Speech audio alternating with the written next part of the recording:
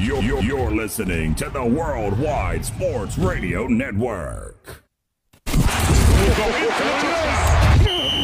is the MD's Fantasy Football Show with Dan Mater, giving you the X's and O's of all things fantasy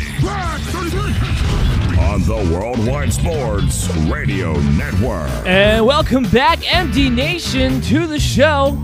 You are listening to the MD's Fantasy Football Show on the Worldwide Sports Radio Network, WWSRN, also presented to you by Belly Up Sports. So happy to be back this week. We are heading into Week 11, and we are going to be talking about the early window of games, of course, like we always are every Thursday. And we have, a slew of injury updates to get to. We have our rankings to get up to, which you can check out, bellyupfantasysports.com. We have the Thursday night game to talk about. We have the early afternoon games to talk about. And your fantasy playoffs are right around the corner. We are 3 regular season games, for most leagues out there anyway. We are 3 regular season games away from the fantasy football playoffs starting in Week 14. And we've talked about this over the past several weeks now. We are actually only a week away for the majority of leagues out there that have a trade deadline in Week 12, which seems to be the going consistency as far as the most of the leagues out there. So that's what we're operating off of, the idea that you have a Week 12 deadline. So this is the time. Buy or sell, it's now. It's now or never. So we're going to talk about some guys that we have on the market that we think would be good buy lows, good sell highs type of players, getting ready for your playoffs as we go through these previews, as we go through what our fantasy expectations are going to be for this early window of games. First up, of course, we have the Arizona-Seattle game, and normally speaking, I actually start off these shows with a today in Corona, today in COVID cases. Other than, from what I can tell, the entire Raiders defense possibly being on the COVID list as of right now, there aren't too many fantasy implications when it comes to exactly what's going on with COVID for this week. Knock on wood, things could change tomorrow. It could screw everything up. We all know how this works now. But so far, knock on wood, so good for fantasy football purposes when it comes to COVID-19. So that's why we can kind of lead right into the Thursday night game tonight with Arizona and Seattle. And Arizona's side of the ball really should be pretty straightforward at this point. We know Kenyon Drake is going to start, so you play him as an RB2. We have him at running back 15 on the week. We know Kyler Murray's the QB1 because it's Seattle. And not only are they a horrible secondary in general, but they don't even have their 2 starting corners on top of it. So they're going to be even worse. They don't even know who their 4th starting corner is. They're trying to figure that out. Who's going to be that guy when they go to their dime packages, 6 defensive backs? Who is that going to be? They don't even know. Things are already ugly as it was. So I think they should all go without saying that, DeAndre Hopkins, wide receiver 1 this week. Big game last week. I know a lot of it, chunk of it, came on that crazy game-winning finish, which, can't hold on to that hoping again. But this is a guy who has one of the highest target shares in the entire NFL. And a great matchup, wide receiver 1 over everybody this week. And then after that is Christian Kirk. Christian Kirk, we like him a lot. I actually have him as a wide receiver 2 this week. Wide receiver 17. Other than last week, I think over the past, I want to say 5 games now, 4 of the last 5 games, he scored touchdowns.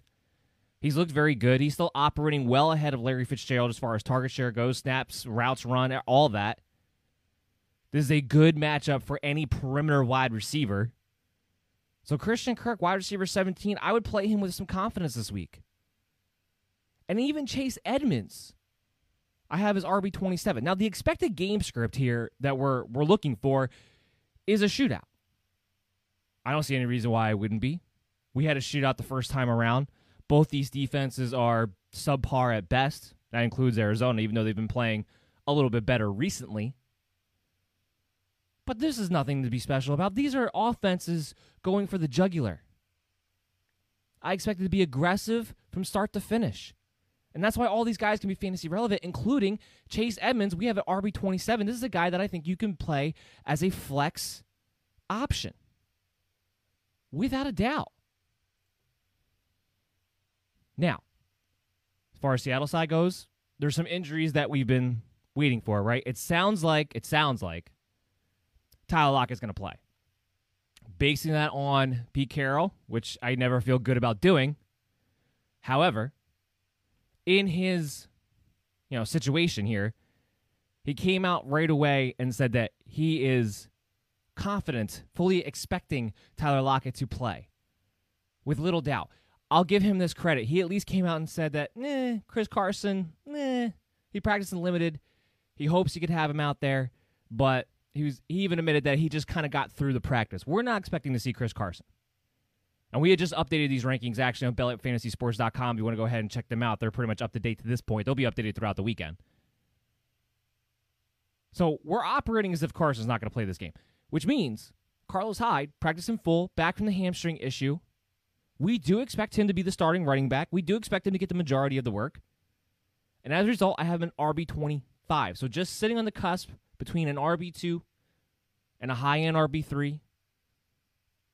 I think one of the big things about a Carlos Hyde in this situation is that you can play him with the confidence that he's going to get most of the receiving down work. Travis Homer's not going to play in this game. So Alex Collins, while some people are a little bit worried that he might get mixed in, he might get a few carries. He might. But I think you're going to be looking at a guy who's more there to spell a Carlos Hyde than to split the work with a Carlos Hyde. And when Hyde has given his opportunity so far this season, albeit it's been very few of them, he has been able to capitalize. He has been able to produce at a high level. And being that he's a full practice and he's good to go from his hamstring, I think he's going to be the bell cow. And Seattle knows that they have to get away from being so one-dimensional. While Russell Wilson is playing great, although we'll get into him a little bit in a second because there have been some concerns there, while the receivers have obviously been awesome, the fact that they've become so one-dimensional is the reason why they're on a little bit of a skid right now. Defenses are able to game plan a little bit more for Russell Wilson and take away some of the things that he wants to do, at least on a more consistent basis.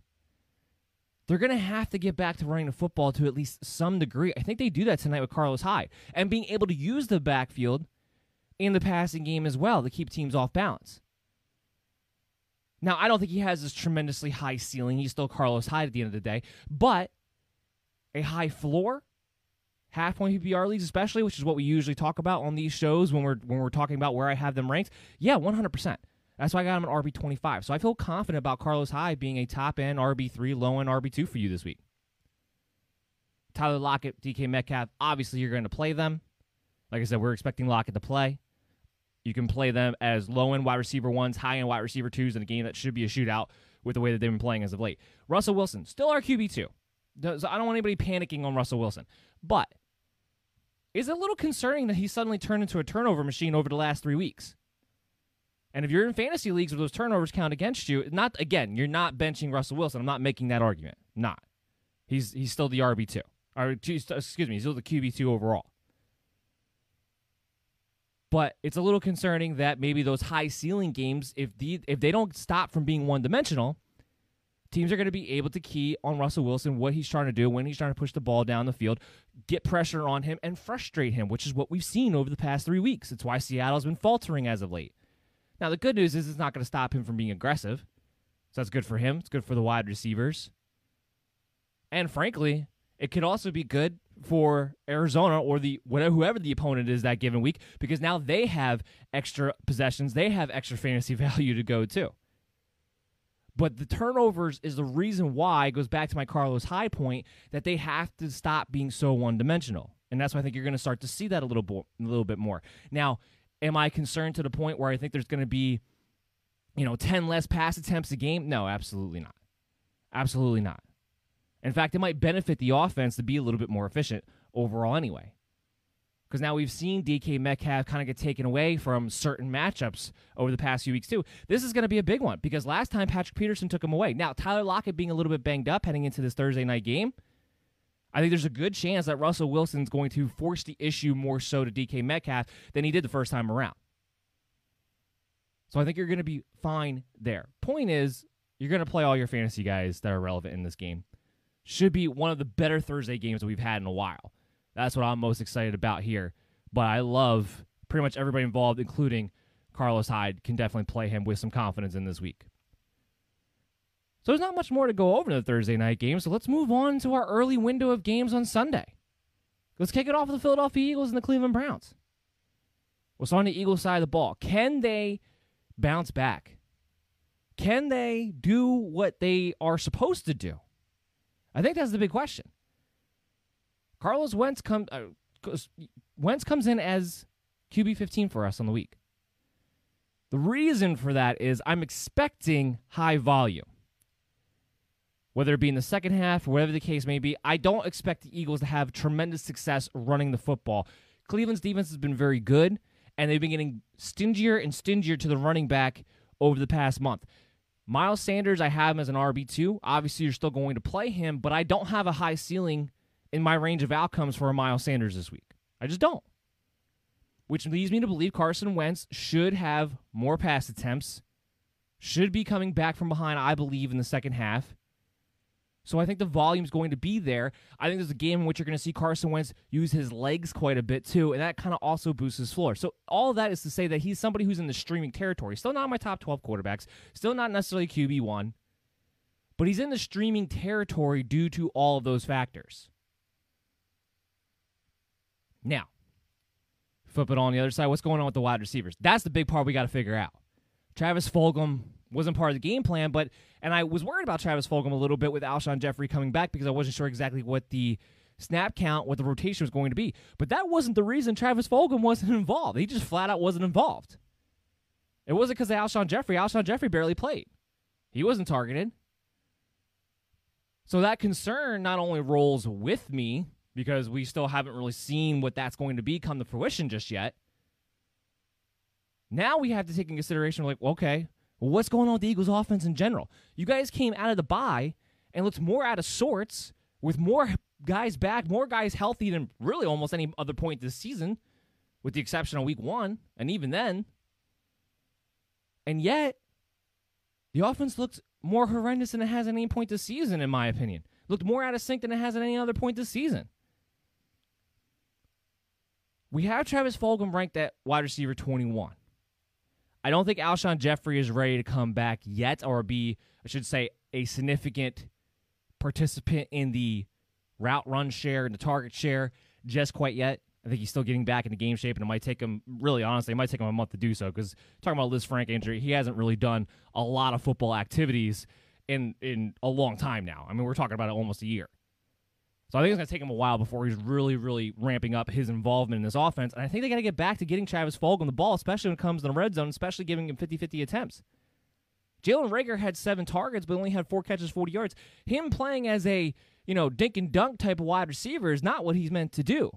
If you're going to get Jalen Reagor to do what you need him to do, which is to be the downfield threat, to be the big playmaker, to keep the defenses honest, to keep that safety backed up, well, you need to start using him in the role that you drafted him to be, which means using Travis Fulgham and Greg Ward and getting Miles Sanders involved in the short and intermediate part of the game and getting back to that.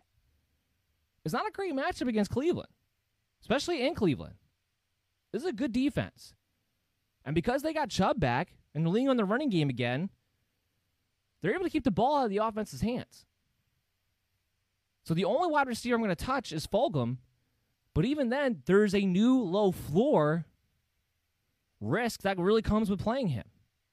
So you have to take that into consideration. He's going to be matched up on Denzel Ward most of this game.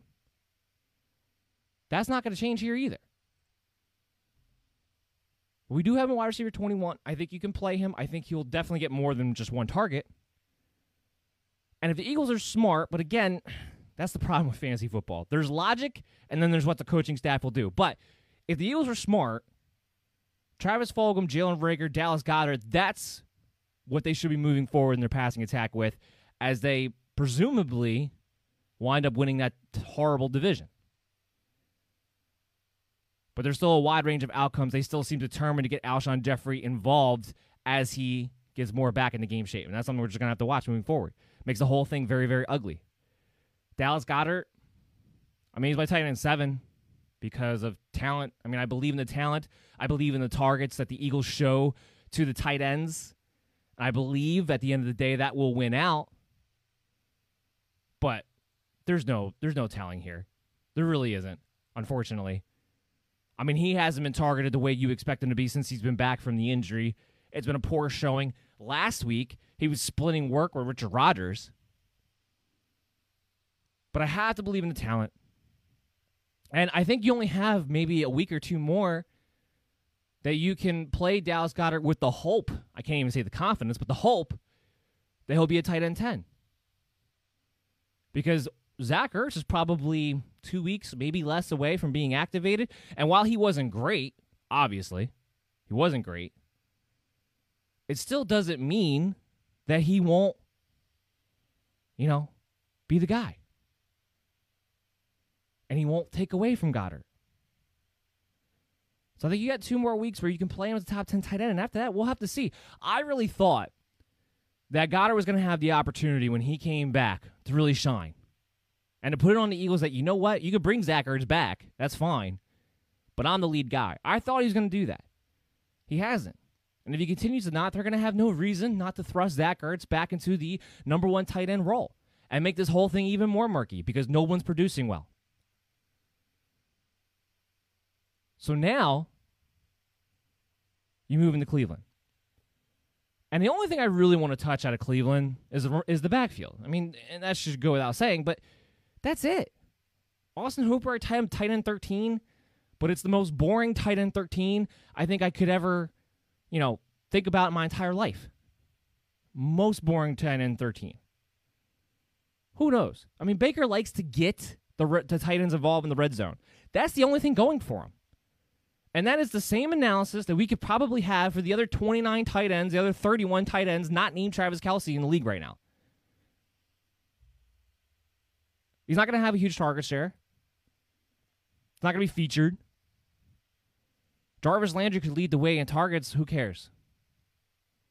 Unless the Eagles were able to get up a lot in the beginning of this game, there's simply not enough pass attempts on this team, period, to get Jarvis Landry, who needs, I believe, double-digit targets, especially because he's just not 100% healthy, needs double-digit targets to turn in a wide receiver 3 performance.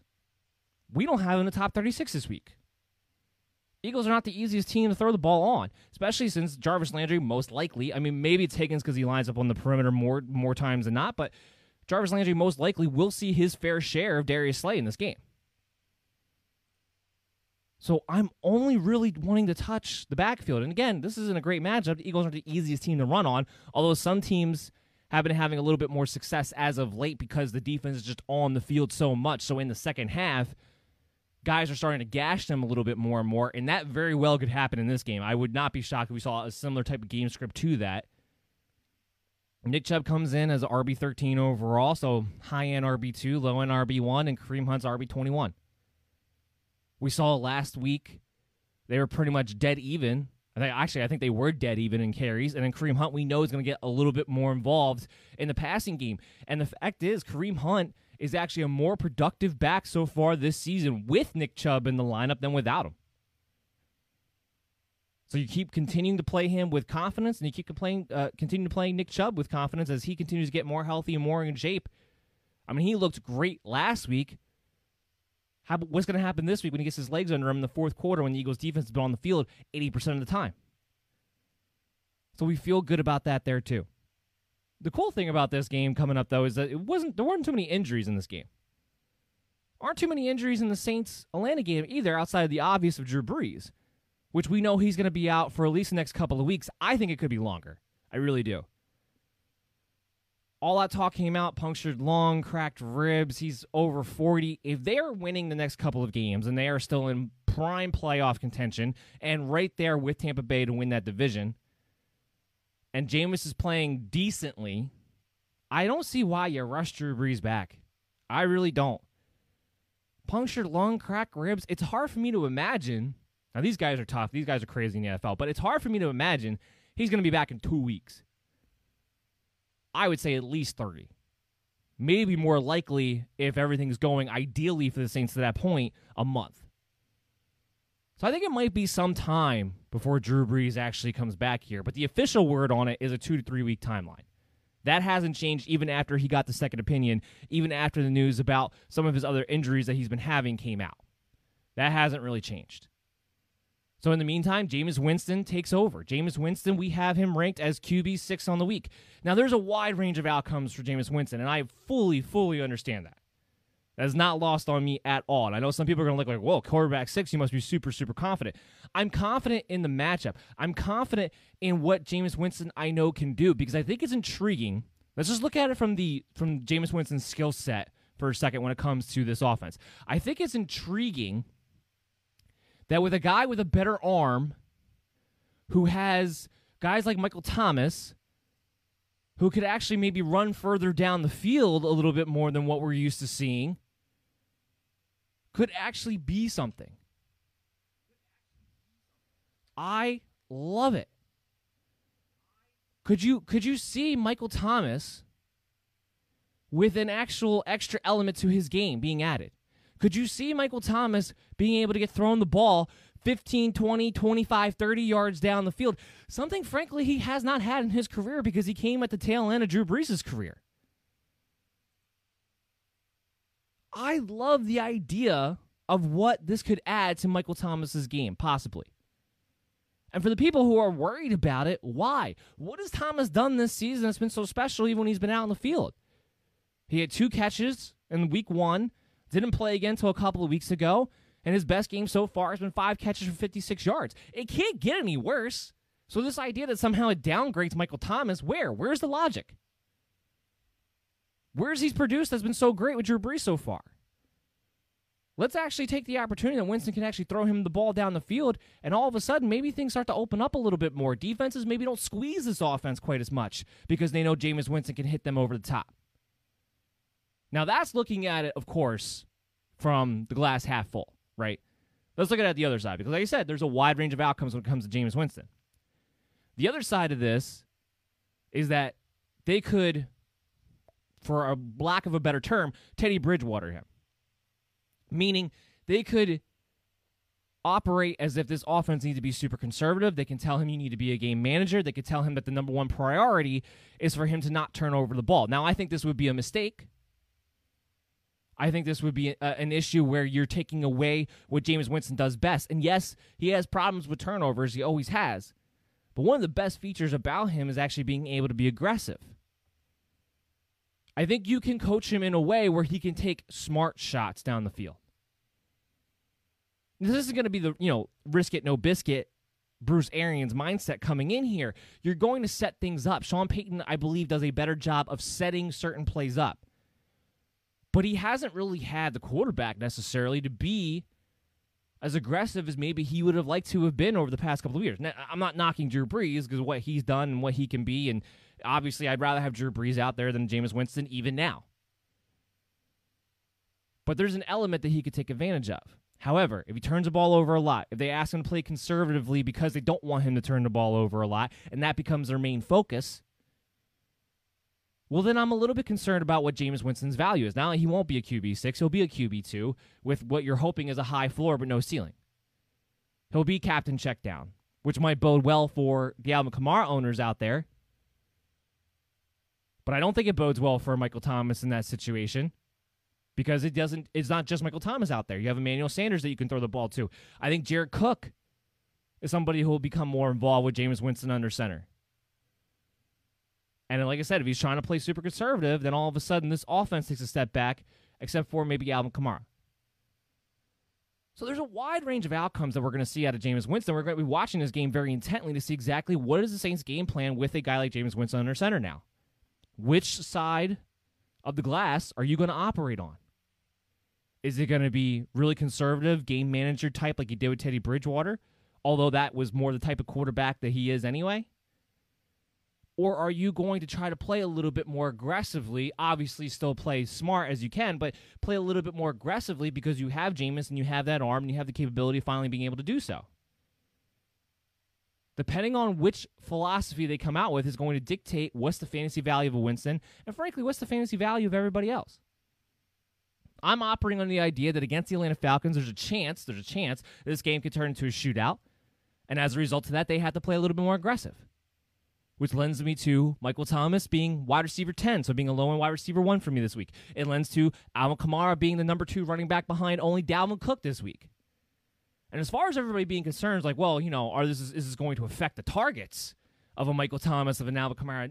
No. Jameis Winston knows who to get the ball to. That was never the issue.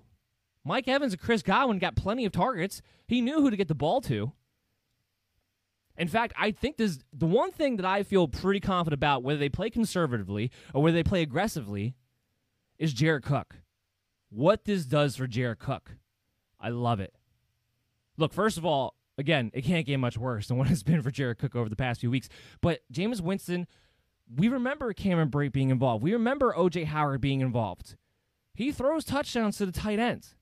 And because of his bigger arm, I think Jared Cook will actually have more of an opportunity to be able to stretch the ball down the seam, which is what his main skill set is to begin with Jameis Winston under center. So I think the one player that I actually feel confident, whether they're conservative or not, that this does boost is Jared Cook. And that's why I have him as tight end 12 on the week, and I think he has higher upside than that. I think I would not be surprised at all if Jared Cook was able to catapult himself into the top 10, especially this week against Atlanta.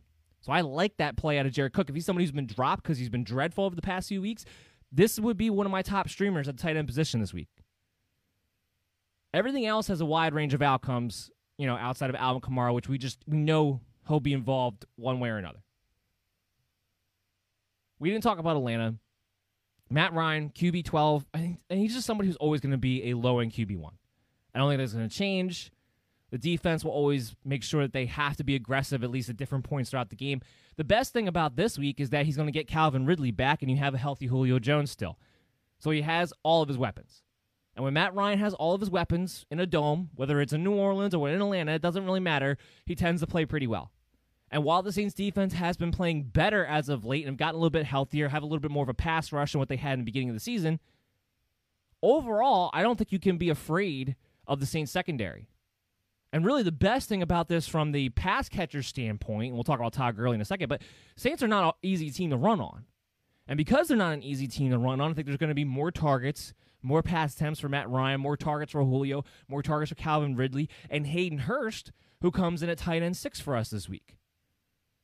Hayden Hurst is one of the few guys that, while his scoring has been hit or miss, he's one of the few tight ends out there right now available, well, not necessarily available, but out there in your fantasy leagues, who's actually getting a consistent target share. He's getting, as long as Julio's been healthy, every game that Julio's been healthy for, he's gotten 5+ targets in each and every one of those games. That is a floor that, frankly, if you don't have Travis Kelce, you can't buy in fantasy football right now at the tight end position. You can't. And if he scores a touchdown on top of it, then he's right up there with the top 3 guys. So Hayden Hurst, tight end 6, feel pretty good about that. I know the Saints haven't been the greatest, not a scary matchup, they haven't been the greatest matchup for tight ends, but it's just the flow of how the Atlanta offense has operated as long as certain guys are on the field. Now, with Todd Gurley, we still have him as an RB2. There's always the chance that they set him up with inside the 5 and he falls into the end zone because that's his superpower. That's what keeps giving him RB2 fantasy value every single year. Even though it doesn't look pretty, even though it's not efficient, he's able to continue to just fall into the end zone. And I don't think that's going to change anytime soon. So he comes into as RB17. There's not a high ceiling. If he doesn't score a touchdown, we all know what the low floor is. But at this point, I don't know if the matchup really matters as far as what Todd Gurley brings to the table. And this isn't a great one. But I don't think it really matters as far as what he brings to the table. Julio Jones, Calvin Ridley, high-end wide receiver 2s, low-end wide receiver 1s, high-end wide receiver 2s, Julio Jones, a wide receiver 1. He doesn't have the range of a wide receiver 2, but Calvin Ridley, wide receiver 1, wide receiver 2, based on the idea of it's his first game back. We'll see how sharp he is, see how in shape he is. But I think it was good that he was able to come back in after the bye. I'm not worried about his health. I'm not worried about him being limited as far as snap count goes at all. It's just being a little bit, having him ranked at wide receiver 13 this week is just being a little bit conservative, being that's his first game back coming off the injury, because typically speaking, you want to be a little bit more conservative when ranking these guys coming off of their injuries when they've missed a couple of weeks. But really, you're not worried about playing them. So here's what we're going to do. We're going to take a quick break. We're going to come back on the other side. We got more games to talk about. We have a mailbag segment for you guys at the end. So everybody stay tuned, and we'll talk to you guys right after this. It's the Worldwide Sports Radio Network. You're listening to the MD's Fantasy Football Show on the Worldwide Sports Radio Network. And welcome back, MD Nation. You are listening to the MD's Fantasy Football Show on the Worldwide Sports Radio Network, WWSRN, also presented to you by Belly Up Sports. And as always, I'm your host, Dan Mader. We're talking about the early window of Week 11, talking about the Thursday night game. We talked about some of the early afternoon games on Sunday, their injury updates, our fantasy football expectations, and all of that just continues on with a few more games that we have to talk to you about. And of course, we have the mailbag segment for you at the end. But this part of the show now brings us to the Cincinnati Bengals and the Washington Football Club. Hopefully it's going to be the last year I have to say the Washington Football Club. We have Joe Burrow here. He comes in at QB 20 for us. Here's the thing about Joe Burrow. I would not be afraid to play him if you have him. I would not drop him for another quarterback option that would maybe have ranked earlier or higher. Look, with Joe Burrow, the difference between QB 20 and QB 10 for me this week was literally a point. That's how close it was with the quarterbacks. And it's been consistently that close a lot of weeks, but this week in particular had a lot of quarterbacks in the same tier, in the same range. So while Joe Burrow technically came out to be my QB 20, I had it within a point difference that he could just as easily be QB 10. That's why I'm not going to worry about it too much. Yes, Washington on paper, going into this matchup, when you look at it, they're not a great matchup on paper. But this isn't a defense that has been able to hold teams out of the end zone too much. They let up 23 points 2 weeks ago, 30 points last week. This isn't a defense that really scares me as far as the quarterback goes. We saw Alex Smith have a decent game last week too. Because Joe Burrow is going to have the volume, and we're going to get into Joe Mixon in a second. I don't think Joe Mixon is going to be out there for another week in a row. He's going to have a safe floor. Now, I think the only question really comes in, how high is that floor? Because one of the things that's nice about Joe Burrow is the fact that this is a guy who's not afraid to run. But he is going to be dealing with a little bit of a banged-up ankle issue. It's not going to keep him out of the game, but will it keep him from being as mobile as he wants to be or taking off and running as fluidly as he normally would be? It could lead to that. So you're going to be focused pretty much on his volume. But as long as Joe Mixon continues to miss, and again, I don't expect him to be out there again this week. He still wasn't practicing yesterday. There is a safe floor that comes with a Joe Burrow. I expect a better game out of him this week than Pittsburgh last week. Last week, I didn't want you to play him against Pittsburgh because I knew they're just going to dominate that terrible offensive line. And while Washington has a nice passing front, they're not anywhere near the defense that Pittsburgh is. He's going to have more opportunities to be able to throw the ball. And that also lends to guys like the wide receivers. Also lends to Higgins and Tyler Boyd. You're firing them up, I believe, as high-end wide receiver 3s, low-end wide receiver 2s. Pretty much staying in that same value in my book altogether. T. Higgins has been really great over the past couple of weeks. He's had a great floor. He's been going over 100 yards, has a touchdown. If he's not doing that, he's getting you 80 yards.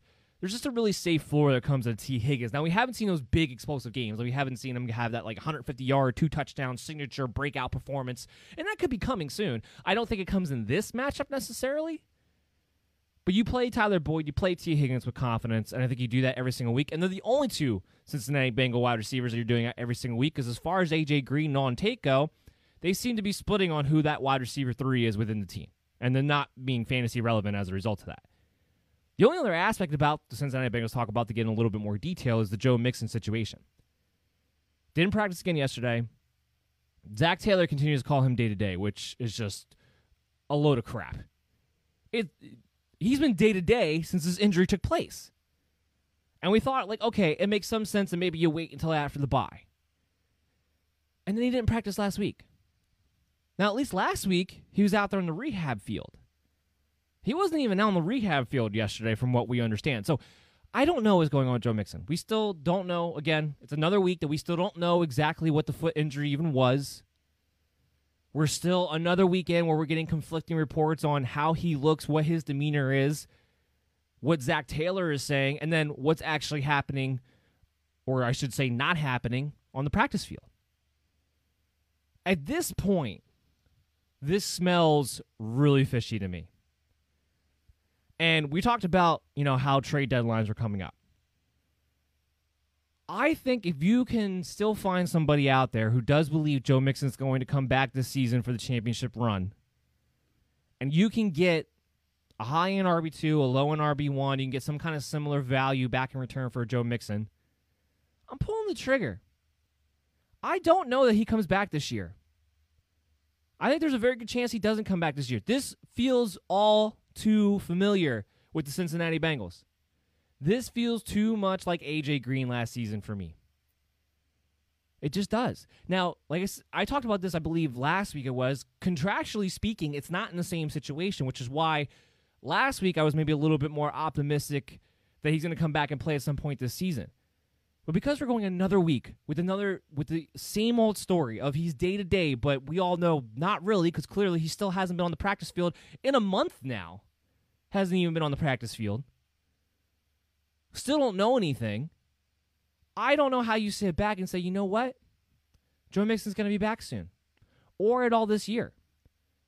Because now I'm starting to think about this in the other lens, where it's, all right, you made a long-term contractual agreement to Joe Mixon to pretty much be the guy for this offense moving forward, to be the guy who's going to bring Joe Burrow along with him and add that running back dimension in there. You have some nice young pieces.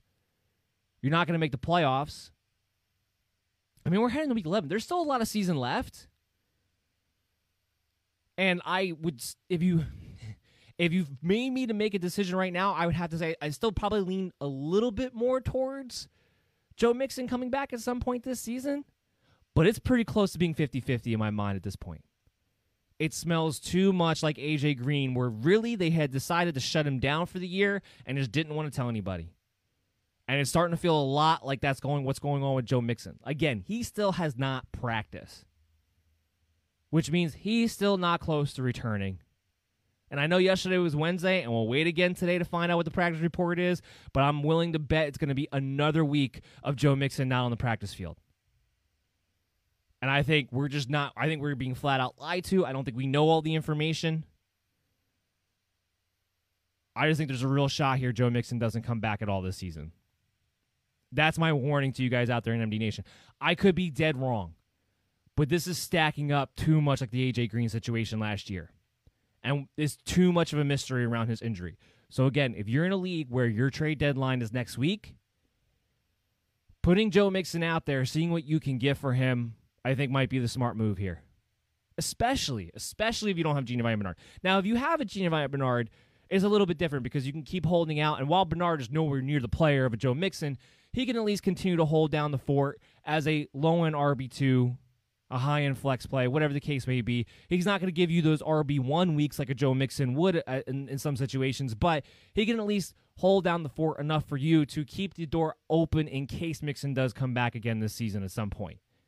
So I can see in that situation, you don't necessarily need to move on from a Joe Mixon if you want to hold out the hope that he'll come back for your championship run. But if you don't have Giovanni Bernard, I think you got to sell Mixon for what you can get because, one, who knows if he's back there for the playoffs? And two, if you've had Mixon with no Bernard this entire time, I'm willing to bet that you're probably in dire straits as far as what your odds are to make your fantasy playoffs. So I'm going to look elsewhere. I'm going to see what you can get. Put them out there. If you can, like I said, if you can get an RB2, if you can get a high-end RB1 or a low-end RB1 or something of similar value, I would maybe look to move on from Joe Mixon right now. It's just unfortunate. So let's move on the other side here. Let's move into Washington. Let's talk about Alex Smith.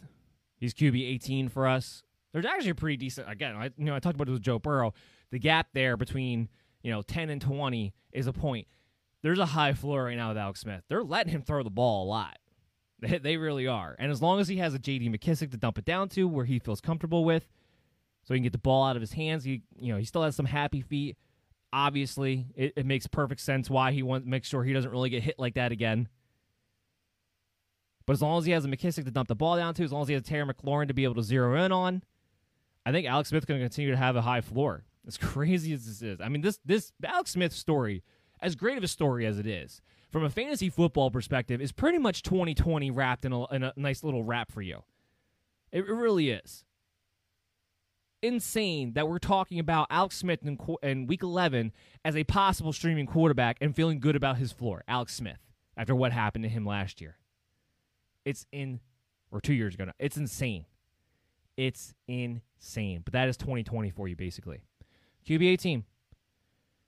If you're stuck in a bad situation and you don't have any quarterbacks to be able to stream, again, he has a decent floor heading into this matchup against a good matchup in the Cincinnati Bengals. J.D. McKissic comes in at RB35, a little bit lower than what we had him last week, having an RB2. This isn't a game where, like Detroit Lions, that I expect that Washington will have to come back from behind as much as they had to. I think both of these teams will go, pretty even toe for toe. I do think you're just going to see a decent amount of pass attempts, and I still think J.D. McKissic is a guy who can get you 7 to double-digit targets this week again, which is why I still have him as a solid RB3, as a solid flex play. But I don't know if he's getting you 15 targets like he did a week ago. I don't know if that's going to be the necessary game script heading into this week. So J.D. McKissic is somebody that you can play, but I wouldn't expect RB2 level play out of the way we did last week. And Antonio Gibson, that's kind of the reason why I don't have J.D. McKissic as high. Antonio Gibson, RB19. I think Washington will have more success running the football this week than they generally have. Now, I know Gibson had the 2 touchdowns last week, but from a yards and efficiency standpoint, it wasn't all that great. I think he'll have an easier time being able to run the football. That's why I also think that Washington will be able to control the ball a little bit more on offense, why we might not see as many pass attempts in the expected game script. But this is also a game that could go one way or the other for me. I could see it being more of a competitive 2017 type of game. I could also see this game being a shootout, because when you're talking about 2 terrible teams who do have playmakers on the offensive sides of the ball on both opponents, sometimes that can create for a bit of a sleeper shootout. This is a game that I would have as a sleeper shootout opportunity. So there is a wide range of outcomes. There are ceilings for these guys heading into this game. And that leads me into Terry McLaurin, who obviously you're playing, but this week, against this team and the Bengals, wide receiver 3. His targets have been there. Frankly, Alex Smith has been playing better than any quarterback Washington has had this season, than Kyle Allen, than Dwayne Haskins. He's even been, especially last week, he was actually comfortable enough pushing the ball down the field a little bit more than we're used to Terry McLaurin in particular. Wide receiver 3 for me on this week. I mean, he is a great wide receiver. If he has a quarterback who can actually hit him accurately and consistently, I think 100 yards and a touchdown is a near every week possibility now with Alex Smith at quarterback for Terry McLaurin, especially in matchups like this against Cincinnati Bengals. It's crazy.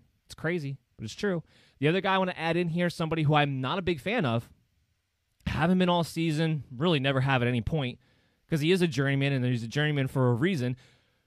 But given the tight end landscape, given how bad the Bengals are against tight ends in general, Logan Thomas is a tight end 1, not tight end 1 overall, but he is a tight end 1 for us this week. He is a top 10 play.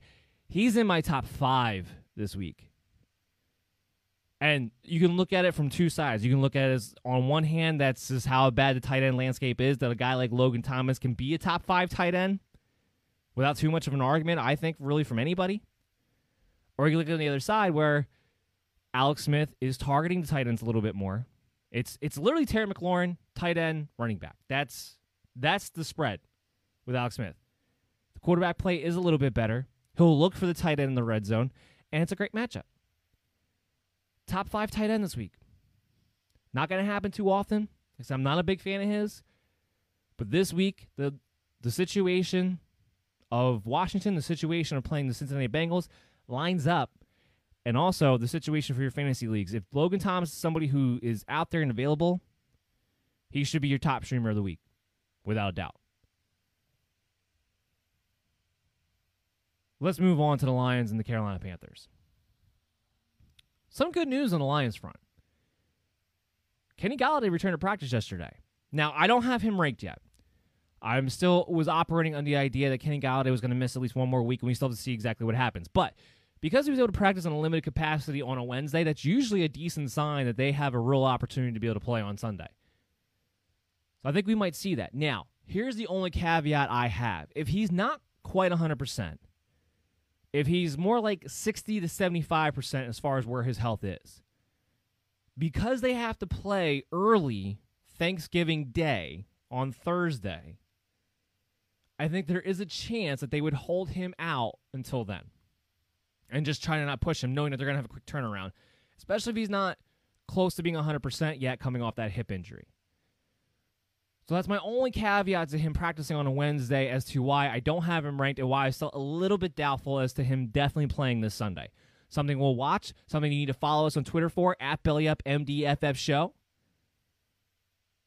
but at least there is some good news there. The other, I would say, bittersweet news, of course, would be Matthew Stafford.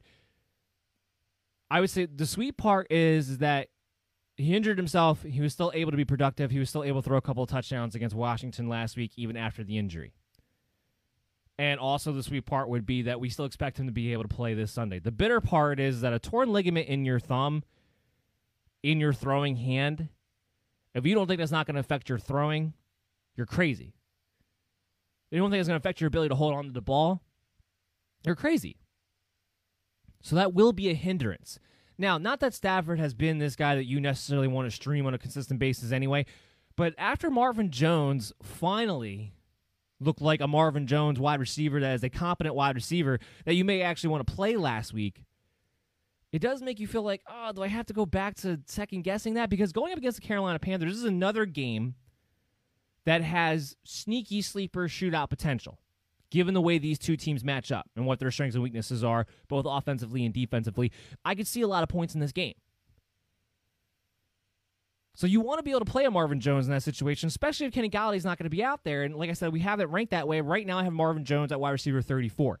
I wasn't really going to have him as a low-end wide receiver 2, but with the injury to Matthew Stafford, you have to figure that's going to come into effect to some degree, where we're going to rank Jones more as a wide receiver 3 who's kind of touchdown dependent, kind of like he has been for most of the season up until last week, where he finally had a nice 8-catch, 95-yard performance, where he finally capitalized on the extra targets heading his way with no Kenny Galladay.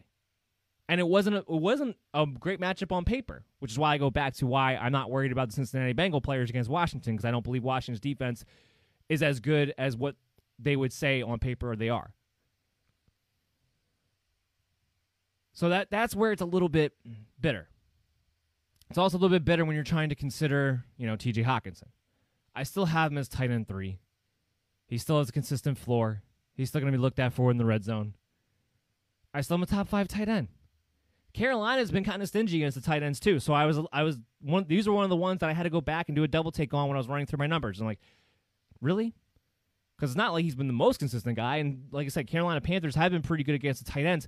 But when you break down where the targets go, especially if Kenny Galladay does not play, especially the red zone targets, you got to put T.J. Hockenson still up there as a top 5 tight end, a guy you continue to play every single week with confidence, or as much confidence as you can have in a tight end not named Travis Kelce, which I'm going to just continue to repeat myself on. The big guy that I'm excited for this week is DeAndre Swift. We know Carolina's a great matchup for running backs.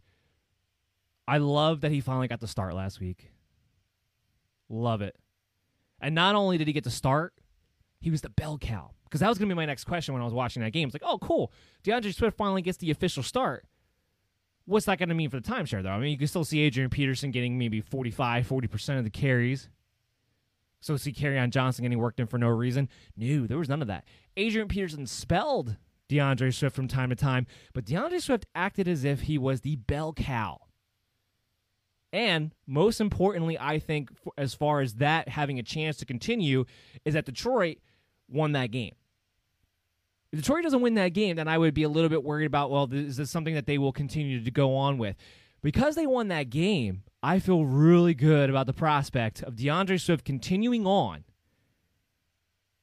as their starting running back, as their bell cow running back. And against Carolina Panthers, if he's the bell cow again this week, which is what I'm projecting him to do, which is what I'm expecting out of him right now, DeAndre Swift comes in as my RB9 overall, an RB1 this week. And, going hand in hand with you're playing DFS this week, he's at a nice little price of $6,400 on DraftKings. I'm just going to give you guys the heads up right there. DeAndre Swift is a hell of a play this week.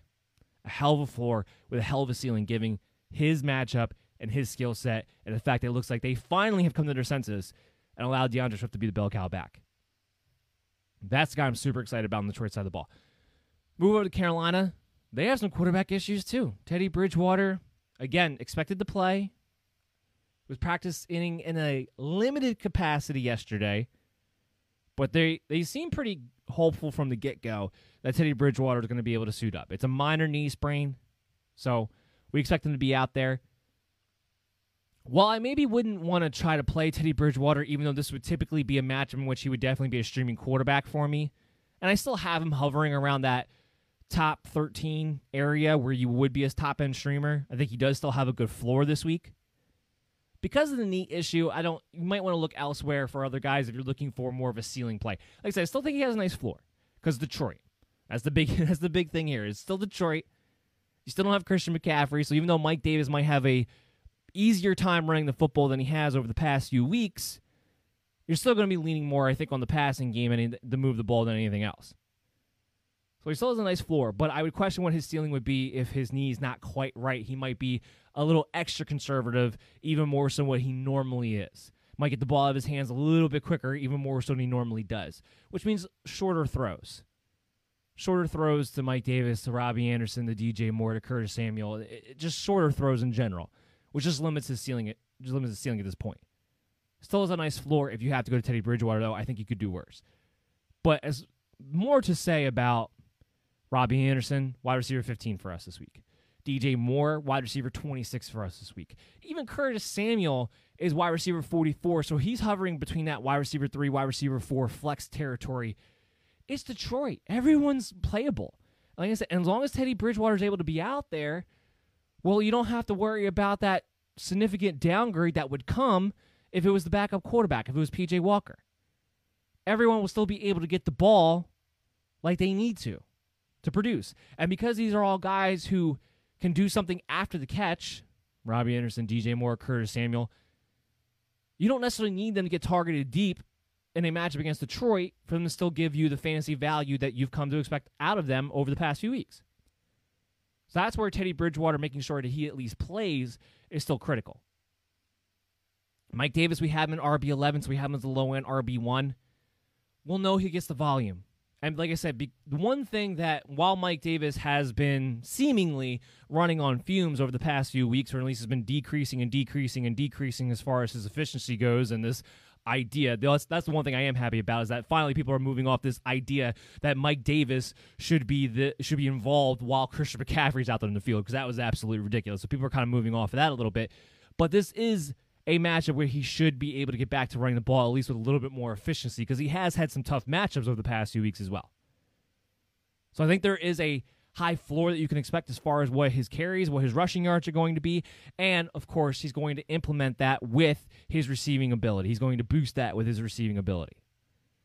So all that to say is that while Davis maybe still doesn't have the highest of ceilings, his floor should still put him right at that low-end RB1, high-end RB2 going into this week.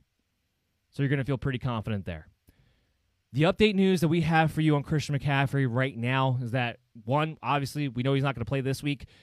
I do not believe for a second he's going to play week 12. I don't see it. Their bye is week 13.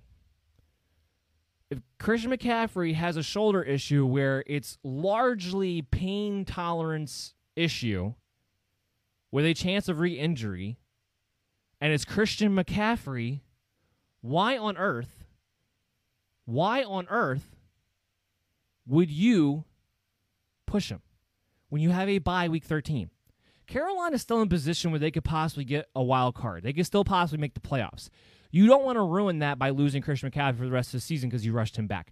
I do not believe he comes back in week 12. I think the earliest we see Christian McCaffrey is week 14. Now, let's throw that into your fantasy lineups. Let's throw that into your fantasy football situations and talk about what that means. Basically, what that means is that unless you are in position where you feel pretty confident that you're definitely going to make the playoffs over the next 3 games, due to your record being 6-3 or 7-3, whatever the case may be, if you feel like you're in a position where you're going to make the playoffs, then you can hold Christian McCaffrey for your championship run, because I do think he will be back this season. I think he'll be back week 14. If you're not, you have to sell him, because you're not going to get him back before the playoffs. You have to sell him if you are dying, if you are fighting for the chance to even get to the playoffs. You have to sell him. You have to sell him for anything useful that you can actually get over the next 3 weeks. Period. So, depending on what situation you're in, Christian McCaffrey's either a stash or you sell him for what you can get right now. Sell him for something useful. Sell him for something that'll help you get in the playoffs, because he's not coming back to that first round. I'm telling you that right now. He's not coming back next week. And you won't have him for week 13 regardless. So that's one of the guys we're talking about. If you saw that trade deadline coming up in Week 12, pull the trigger while you have the chance. Let's move in to the Pittsburgh game, to the Jacksonville game. Let's start off with the easy part of Pittsburgh. The easy part is Big Ben, top 10 quarterback. Not surprising at Jacksonville. Easy part is all three wide receivers, Juju Smith-Schuster, Deontay Johnson, Chase Claypool, all must-starts at the wide receiver position. I have them all as wide receiver twos. All three of them are wide receiver twos for me this week. Here's the tricky part, James Conner. James Conner should, against Jacksonville, with the scoring opportunities that this offense has, should be considered a low-end RB1. Unfortunately, you have to play him as an RB2, and based on what he's done the past couple of weeks, I think you have to hope that his ceiling is RB2. It should be an easy matchup on paper. The problem has, and everyone wants to crap on James Conner, and I don't know why, but everyone seems to. There are certain players that the industry seems to like crapping on a consistent basis whenever they're given the opportunities to. James Conner seems to be one of those guys. I don't know why, because when he is put in an actual position to produce, he produces. He's a good back. He's the bell cow back. That's why I think you have to continue to play him. But the problem has been two things. The offensive line, and the interior especially, has not gotten a push very much over the past couple of weeks when they should have been able to control the line of scrimmage, and it hasn't happened. They're running out of shotgun most of the time, which is annoying, but they're not getting a push on top of it. So James Conner has had pretty much nowhere to go. He hasn't had very many holes over the past few weeks against defenses where he should have been able to gash. There hasn't been much there. It hasn't been his vision. He hasn't been cutting to the wrong place. It's not that he hasn't been playing well. Some people say he's not explosive. It's hard to be explosive when you can't get past the line of scrimmage because there's nowhere to go. Here's the second problem. The Steelers have no interest in running the ball over the past couple of weeks. They were up 29-7 last week, and they were still going 5 wide. 5 wide. They were still throwing the ball up 3 touchdowns on the Cincinnati Bengals. If they're going to continue to do things like that, that is killing James Conner's fantasy value right now more than anything, is the play calling. It's not game script dependent. They can be up multiple scores, and they're showing you that they're still like, whatever, we're still going to go 5 wide and have Ben Roethlisberger throw it around. If that continues to happen, well, Conner is going to become just as frustrating as Jonathan Taylor. He just is. He's going to be just as frustrating as Jonathan Taylor. Because you're going to have a guy that while he's getting most of the work, while you should be able to play him with at least a high floor and a decent ceiling depending on the matchup, you have to ask the team, are you even going to get the ball? And in Conner's situation, it's not that he's splitting with the other running backs. It's they're not involving the running game at all. That's the problem. So I think you had to play James Conner as a high-end RB2 this week against Jacksonville because of the matchup. I think at some point Pittsburgh's going to have to remember that in order to win the postseason, they're going to have a running game. They're going to have to be able to use play action. They're going to have to be able to get physical. But if he doesn't do it this week, man, I'm not going to feel great about the Baltimore game next Thursday. I'm going to tell you that right now. So Conner is the guy that we have to watch intently. You have to play him. But we have to watch him very closely. We have to watch what the Steelers do very closely in this game to determine what to do with Conner heading into Week 12. And do you try to sell him right before that cutoff of the deadline, Week 12 on Tuesday? Jacksonville side of the ball is really straightforward. You play James Robinson as a low-end RB2. He doesn't have a great ceiling against the Pittsburgh Steelers. And you could play DJ Chark as a high-end wide receiver 3, I believe, because the Steelers are a team that while their front seven's been great, while their run defense has been great, while they've been getting pressure on the quarterback like crazy, wide receivers, especially perimeter big play wide receivers, have been able to have success pretty consistently now throughout this season. So I think DJ Chark might have a higher ceiling and a higher floor than a lot of people who would look at this matchup on paper would think. So I feel pretty good about playing DJ Chark as a high-end wide receiver 3, low-end wide receiver 2. I feel good about having him in my lineup because you have been able to have success as a perimeter wide receiver against the Pittsburgh Steelers. And there's no doubt in my mind that Jacksonville's going to have to be coming back from behind later on in this game. So I think there's a very good chance that there's garbage time points in store for a DJ Chark. without a doubt, really, in my mind. So let's move into, the one thing I will mention about Jacksonville real quick, though, is that Laviska Shenault is expected back. So just kind of throw that out there. Not fantasy relevant, and I don't think it actually affects DJ Chark either in his value. So what we're going to do is we're going to take another quick break. We'll come back on the other side. We have a couple more games to talk about, and then the mailbag segment for you guys. So just stay tuned with us right after these messages. It's the Worldwide Sports Radio Network. You're listening to the MD's Fantasy Football Show on the Worldwide Sports Radio Network. And welcome back, MD Nation. You are listening to the MD's Fantasy Football Show on the Worldwide Sports Radio Network, WWSRN, presented to you by Belly Up Sports. As always, I'm your host, Dan Mader, and we've been talking about the early window of games for Week 11, previewing, giving you our fantasy expectations, going over our injury updates. And to close out the show, or at least the last segment of the show here coming into, we have a couple more games to talk about, and we have a mailbag segment for you guys. Just a quick reminder, if you want to get on the mailbag segment, or if you ever need your fantasy dilemmas answered for you, you can always hit us up at BellyUpMDFF Show on Twitter and on Facebook. I'll pick out a few of the questions that I like. We'll talk about them on the show. And even if we don't, I'll always be able to give you a nice, thoughtful answer to try to help you out as best I can, because I am here for you, MD Nation. We are here together to try to go on a championship run 100% without a doubt. So the next game that we want to get into here is the Tennessee Titans and the Baltimore Ravens. Tannehill comes in at QB 13 for me this week. Now, I know that he has been operating at a low floor over the past couple of weeks, but this is an offense that has a good amount of weapons. This is a Baltimore defense right now that's struggling a little bit. We don't expect Calais Campbell to come back in this game. We have to wait what's going to happen with Brandon Williams. If those two players do not play this week for the Baltimore Ravens, Derrick Henry is going to have running room. Not something that you would typically think of when playing against Baltimore running backs having the running room they need to be able to be successful. Derrick Henry will have the running game if both Calais Campbell and Brandon Williams are unable to go, or even if just one or the other, it'll be a little bit easier. We saw what Damien Harris was able to do to that Baltimore Raven defense with both of those guys out of the lineup during that game, and the success that he had and the efficiency that he had. Now, all of a sudden, multiply Damien Harris by the player that Derrick Henry is, and tell me what you think you can expect to get out of a Derrick Henry into this game. And the big part of that is when it comes to Ryan Tannehill, which is who we're actually talking about right now, is that play action pass will be there. While Baltimore is a very good defense and they have a good secondary, they don't have a great secondary. They still have a secondary that you can beat deep, especially if you've got a player like an A.J. Brown. If play action pass is available to Ryan Tannehill the way that I suspect that it might be, given the Ravens' issues at the defensive front with no Williams, with Calais Campbell, I think there's a really good chance that you could see Ryan Tannehill in a matchup that nobody would really expect him to kind of get back a little bit closer to that low-end QB1 territory that we had started to kind of get used to him being at, that we started kind of expecting him to be at. I think there's a real chance that he could bounce back this week. Again, keep in mind, like I said before earlier on this show, that the gap between QB 10 and QB 20 for me this week is very small, very slender. So if you want to go with a guy that you feel like you're more comfortable, has a higher floor, like maybe for instance a Teddy Bridgewater. I have Ryan Tannehill and Teddy Bridgewater ranked pretty much right next to each other this week.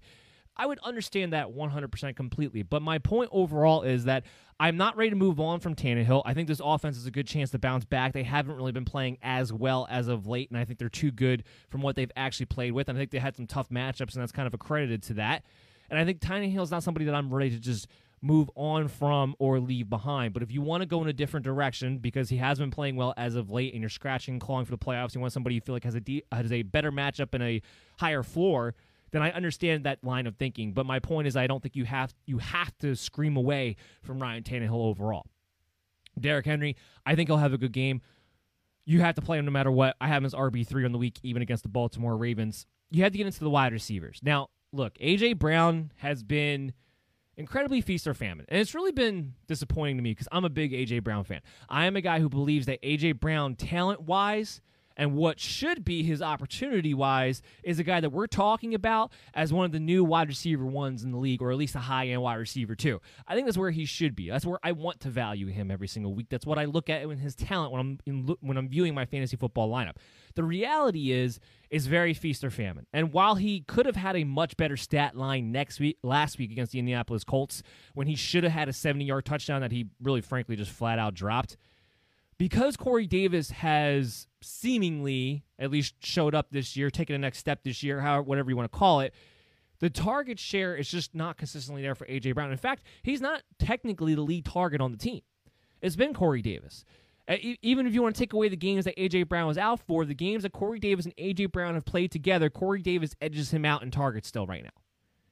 That's just a fact of the situation. But Corey Davis does not have the ceiling that an A.J. Brown has. Brown is still a wide receiver 31. Wouldn't surprise me at all if he was able to be better than that. I think that is his floor. I think a wide receiver 3 is his floor. I think there's going to be an emphasis to get him more than 4 targets in this game like we did a week ago. They know that they need him offensively to be as good as they can be. So I do believe A.J. Brown has a good chance. Plus, with Brown, it only takes one play. So I'm going to play him. Does he have a little bit of a lower floor than I would necessarily like him to have or expect him to have this week against Baltimore? Yeah, because it could turn.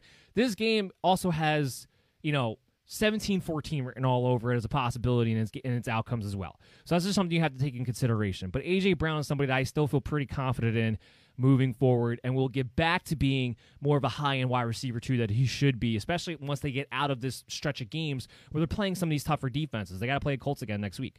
But once they get out of that, the schedule does lighten up again for the Tennessee Titans. So long-term, I'm not worried about A.J. Brown. Corey Davis this week comes in at wide receiver 4 for us, wide receiver 46. I'm only playing him if I just need somebody that I think can get me 5 catches for 60-plus yards. Because that's about the stat line I think you're looking at in this typical matchup. You're just looking for somebody who can get you that kind of a floor because you just don't have a lot of better options. I think you can go with them there. But there should be guys in that similar range that have a hell of a higher ceiling that I think you can go with that would be better options this week. So I'm kind of staying away from Corey Davis. I can all help it. Here's the real headache of this team, Jonnu Smith. So he got a rushing touchdown last week. As a result of that, as far as tight ends go, it kind of offered you some value at the tight end position. Wasn't involved in the passing game at all. And is somebody who, over the last month or so, has only really averaged 2 targets a game. And yet, against the Baltimore Ravens of all teams, he still winds up being my tight end 10 when I go through all these numbers and all these rankings. It's just it's a nightmare. It's an absolute nightmare. The fact is he has talent. It's an offense, in theory at least, that likes to throw the ball to the tight end. I think you kind of have to stick with him. You're not going to... What better option are you going to have? Jimmy Graham, who we thought was a decent option last week, wound up goosing you anyway. He's on bye. These are the tight ends in that range. We talked about Logan Thomas being a top 5 tight end this week. That's just where we're at. So if you have Jonnu Smith, I doubt you have a better option available to you. So I'm going to stick with him. He's going to be a top 10 tight end, maybe. Or at least I have him ranked that way. And you kind of just have to close your eyes and pray, basically, when it comes to the tight end position. Jonnu Smith falls into that line. At least he's a talented guy. You knew that on the field. So if he does get an opportunity, he'll at least have the talent to take advantage of that opportunity to execute. So let's move into Baltimore. At this point, Baltimore there's only 2 players that I actually want to play for Baltimore. I'll still play Lamar Jackson as a top 10 quarterback this week against Tennessee Titans because that defense is not very good. And while he hasn't really been a top 12 quarterback, there's at least still a high floor because unfortunately, when you really break it down, Lamar Jackson is Cam Newton. You're just hoping he gives you enough rushing production to give you a good enough floor for your fantasy football purposes. If he gives you something in the passing game, great. But right now, I don't know if there's a difference between a Lamar Jackson and a Cam Newton. I don't know if there is one. But that's still somebody who's hovering around top 10 quarterback position. And in this match against Tennessee Titans, where there should be at least some passing lanes available, then Lamar Jackson, QB7, top 10 quarterback for us on the week. You just play him in your lineups. Mark Andrews is the other guy that I'm fine with. Again, the tight end situation, he has talent. The one thing I did like last week is that they finally made at least an emphasis to get him the ball. Didn't make an emphasis to get Marquise Brown the ball. We'll talk about it in a second. But they did make an emphasis to get Mark Andrews the ball at the very least. Had 7 targets, 61 yards. But like I keep saying, it's just a matter of time before Mark Andrews starts getting back into the red zone again. It's a good opportunity for him this week against Tennessee Titans. He comes in at tight end 4 for us overall, top 5 tight end. I think you have to just continue to play him in your lineups and just keep waiting for him to get back into the end zone because it's going to come. It is going to come. I feel pretty confident about that, especially at tight end position. I'll take somebody with that kind of talent right now over anything. Outside of that, Marquise Brown, I have him ranked at wide receiver 24. I have him as a wide receiver 2 because Tennessee has been absolutely horrendous against the corners, because this is a matchup that if he's ever going to get a big play this year, this is as good of a matchup as it will be for him to be able to do that. They bite on everything as far as play action goes. But we're going to talk about Marquise Brown and the fact that there's not a single running back against Tennessee Titans this week on the Baltimore Ravens that I want to play for fantasy football wise. And we're going to mold it into this take, which is Greg Roman. Can someone just punch Greg Roman in the face at this point? I mean, seriously, what are you doing? With the vanilla offense, with the obvious predictable formations and what you're going to be running out of them, you now have multiple players having to pretty much make the point to come out in public and say, this isn't working from a schematic standpoint and you guys aren't adjusting. We've seen this from Greg Roman time and time and time again. He'll have success that first or second year he's the offensive coordinator for the team, whether it was the 49ers, the Buffalo Bills, Baltimore Ravens last year. And then that second and third year, he becomes predictable. He becomes cute. He never gets in the rhythm. He gets simplified somehow. Usually you're supposed to expand. He gets simplified. And as a result of that, everyone on the Baltimore Ravens are floundering, aren't succeeding, or disappointing. I don't put it on Lamar. I don't put it on the offensive line injuries. I don't put it on any of the running backs. I put this, at least 90% of it, squarely on the shoulders of Greg Roman and getting away from what they did last year. With the lack of pre-motion, with the lack of different formations, and being unpredictable out of those formations. I can tell what they're going to run as soon as they line up. If they have 3 backs in the backfield, it's a triple option play. If they have 2 backs in the backfield with 2 tight ends, it's a play action play to Marquise Brown and to Mark Andrews. That's the offense. Because of the backfield, because you have to rotate all 3 guys, nobody gets in rhythm. Nobody. Take out Gus Edwards. You want him to come in when you're beating up on teams. You want him to come in on maybe certain goal line and 1 situations, fine. This team should be revolving around J.K. Dobbins and Mark Ingram and allowing those guys to get enough touches to get in a rhythm, because you can run and pass with both of those guys and make you less predictable with your play calling if both of them are on the field. Do something. But unless the Ravens do a 180, unless Greg Roman specifically does a 180, it's not going to get better. So Marquise Brown, wide receiver 24, because it's Tennessee, because he just needs 1 play, because Tennessee has been giving up that 1 play. But there aren't going to be too many games left that Marquise Brown is even going to be my top wide receiver 36 and even a playing option pretty soon. It's unfortunate, but that's where we are with the Ravens. And like I said, I put this 90% on Greg Roman's shoulders because the play calling, what I'm seeing is horrendous. They don't look like they're game planning for their opponent at all. That Patriots game was a prime example of what it's been this season for the Baltimore Ravens. They didn't go in with a plan of attack of how you got to beat up the Patriots. No. They went in there with like, oh, let's just keep everything within 5 yards of the line of scrimmage. Make it easy on everybody. It's ridiculous. It really is. And I put it on Greg Roman's shoulders. It's not on Lamar. It's not on the offensive line. It's not on the running backs. It's on Greg Roman. We'll flip it over.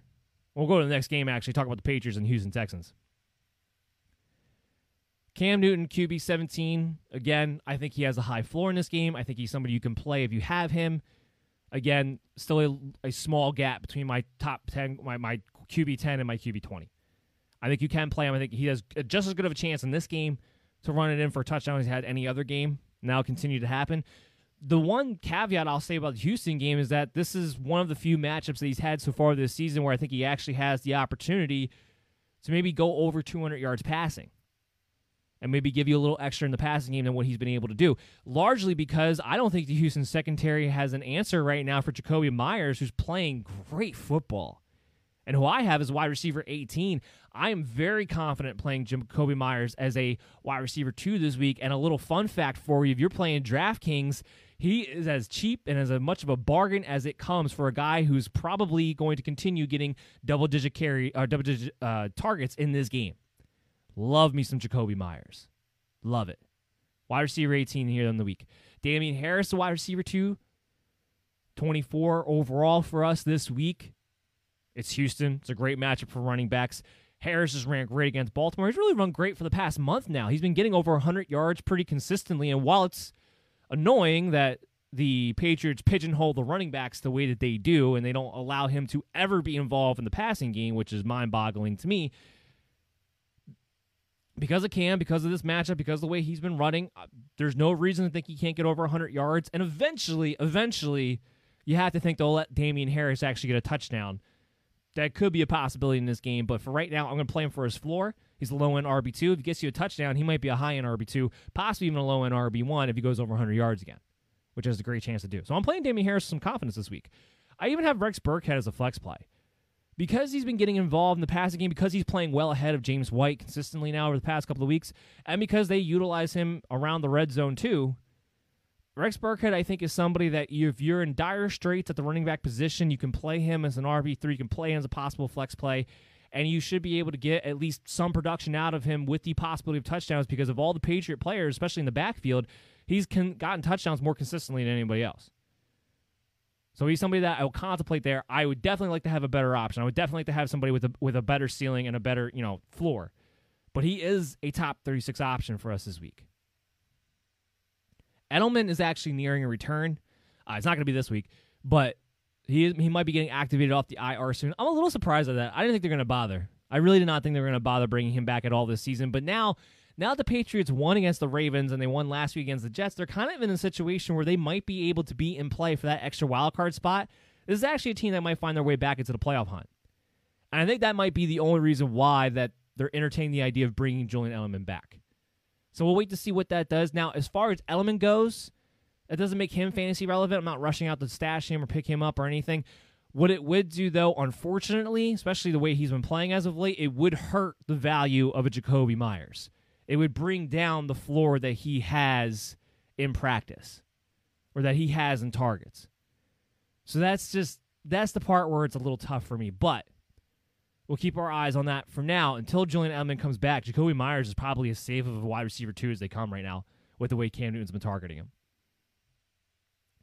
On the Houston side of the ball, Deshaun Watson comes in at QB 14. We don't know yet if Stephon Gilmore is going to be able to play in this game, but if he is, it will take away Will Fuller to some degree. However, given that Houston seemingly can't run the ball no matter what the matchup is, and this should be a decent matchup against the Patriots for Duke Johnson, but because they refuse to throw the ball to the running back, because they will not run the ball consistently, there's going to be more volume for Deshaun Watson in this game.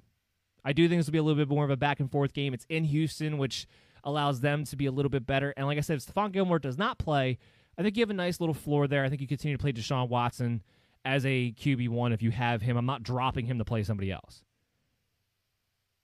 But Patriots have been they've been hard to predict. There's been games in this situation where they've taken away the quarterback position. There's been games where they have made him have a low floor. So there is a floor situation here for Deshaun Watson. Again, depending if Stephon Gilmore plays, depending how the Patriots game plan for this one. However, I feel good about Will Fuller. I feel good about Brandon Cooks, even if Stephon Gilmore comes back. They have been so consistently involved. And now that Randall Cobb has been permanently, I believe for the rest of the season at least, put in the back seat, put as the odd man out in this wide receiver rotation, the targets have been predominantly going to Will Fuller and Brandon Cooks. They both have safe floors. They both have big play capabilities. I actually might like Cooks' ceiling a little bit more than Will Fuller. Again, if Gilmore is playing, a little bit more because he'll have the backside matchup. And he does line up in the slot quite a bit too. He's been kind of rotating in there. It's a big reason why Randall Cobb's kind of fallen to the wayside because they've been moving Brandon Cooks around a little bit more over the past few weeks. And you can attack the Patriots from the slot wide receiver position relatively effectively. So I think both of these guys are high-end wide receiver 2 plays. I feel pretty good about Will Fuller and Brandon Cooks in this game. Deshaun Watson just might have a little bit lower of a ceiling, a little bit lower of a floor in this one. Yes, we got to talk about Duke Johnson. He has to be ranked as a high-end RB2. And he has to be played. He has to be in your lineups. He has to play.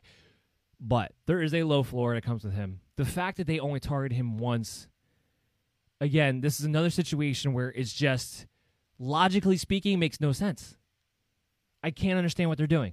Duke Johnson's best skill set as a running back is what he can provide you in the receiving game. But this doesn't just start with Duke Johnson. This has been an issue all season long with David Johnson, where they haven't gotten him consistently enough involved in the passing game either.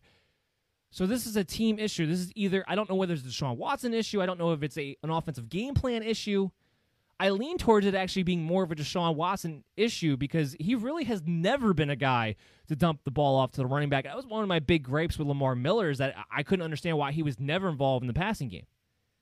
Houston Texans running back has never been overly involved in the passing game, at least not on a consistent basis anyway. If Duke Johnson is not going to get 5 targets, or at least if you're not going to feel confident he's going to get 5 targets, it really kills his floor. It really kills his value. Because he's not a guy that you look at and go, yeah, even in a good matchup, which technically on paper this is one, I don't feel overly confident about you running for 100 yards or running for a touchdown or anything like that. The only thing Duke Johnson has going for him in this game is that he is going to get all the work. That was the one thing that came out of last week. He was the bell cow guy. If you have a running back right now who's guaranteed 15-plus touches, which I believe Duke Johnson is heading into this game, then you have an RB2 in your hands. Plain and simple. If he can get involved in the passing game, great. He has a great ceiling, especially in this matchup. If he doesn't, you're playing a guy who at least has a decent floor for you because of the volume, but not much of a ceiling. And that's kind of how it breaks down with Duke Johnson. He's a guy that I'm not going to be excited about playing. I'm going to be nervous about playing, but you have to play him at the end of the day. If you had David Johnson, you don't have him right now, or if you're able to pick up Duke Johnson and you need an RB2 who has a pulse, he would fit that category of having a pulse. Real quickly now, let's talk about the mailbag segment. So for the mailbag segment, I picked out 3 questions for you guys today. And first up, we got Elliot. Darren Waller or Mark Andrews rest of season? Great question. Tough question. I hope you're actually in this situation because that means you actually have 2 competent tight ends. If you need a floor the rest of the season, I think that's Darren Waller. He's been consistently the number 1 target for the Raiders. He's always involved in the game plan. They're usually throwing the ball pretty well down the field over the middle. From a consistent high floor standpoint, it's Darren Waller. I keep talking about I believe Mark Andrews will be a guy who gets back into the red zone on a consistent basis. Therefore, I think he has a little bit more of a ceiling on a week-to-week basis. But because of the way the Baltimore Ravens have been playing, that is absolutely positively no guarantee. So I would have to lean towards Darren Waller, what the Raiders have been, what his role has been, over Mark Andrews rest of the year right now as far as a safe floor perspective goes. Billy, he asked me, Zach Moss or Jonathan Taylor rest of the season? Yeah, the fact that this is a question just shows you where we're at right now. This shouldn't be a question. And here's what I would say. They pretty much have dead even value in my mind. Both of them are in committees. Both of them are on teams where it's a question mark who's going to get the ball, whether or not they're going to get the ball. Now, in the Colts' perspective, we know the running back unit as a whole is going to be involved in the game plan. Which of the 3 it's going to be becomes the question. With the Buffalo Bills, it's Zach Moss competing with Devin Singletary for consistent touches, and we don't know if the Bills are even going to involve the running back unit altogether in a given game plan, which is what leads me to Jonathan Taylor over Zach Moss. Because Zach Moss isn't just competing with touches with somebody else, he's also competing with the philosophy of the offense any given week. I at least know the Colts are going to look to get the running backs involved one way or another. So that means there should be some weeks where Jonathan Taylor winds up being the lead guy. Should be. Again, trying to apply logic to illogical coaching staffs, but should be some weeks where Jonathan Taylor winds up being the lead guy as the running backs as a whole are constantly involved as the main focus of their game plan. It's a great matchup this week against the Green Bay Packers. I would lean Jonathan Taylor over Zach Moss. Obviously, Buffalo Bills are on bye this week, but I would just lean on him because I know the running back unit, at least as a whole for the Indianapolis Colts, will be more involved. But they're pretty much the same value, and that's pretty much where we're at right now in 2020 for fantasy football, especially in a running back situation. Last question of the show. Gibbs asked me Joe Burrow or Cam Newton this week. I talked about this. I have Cam Newton ranked a little bit higher. I think he has a good situation against Houston to continue his streak of rushing touchdowns, but also should be a good opportunity for him to have actual competent amount of passing yards and not just, under 200. I think he'll get over 200 this week.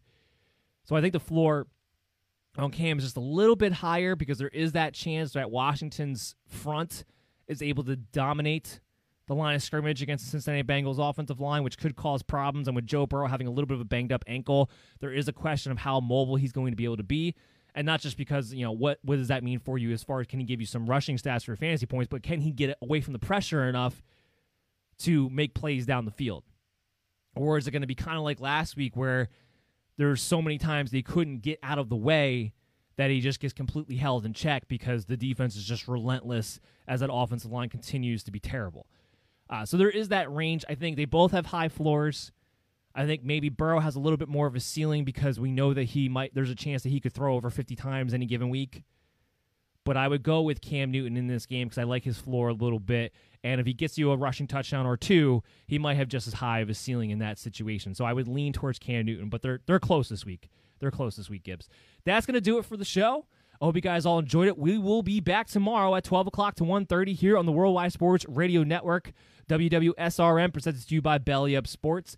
As always, I'm your host, Dan Mader. Make sure you're following us on social media at BellyUpMDFF Show. We'll get you up to date on all the Twitter, on all the player and update notifications. And make sure you're checking out BellyUpFantasySports.com for all of our updated rankings that are updated right now and will be updated throughout the weekend. So make sure you're checking back pretty consistently. We'll see you guys again tomorrow. Everyone, stay safe, be happy, and have a good time watching the Thursday night game tonight.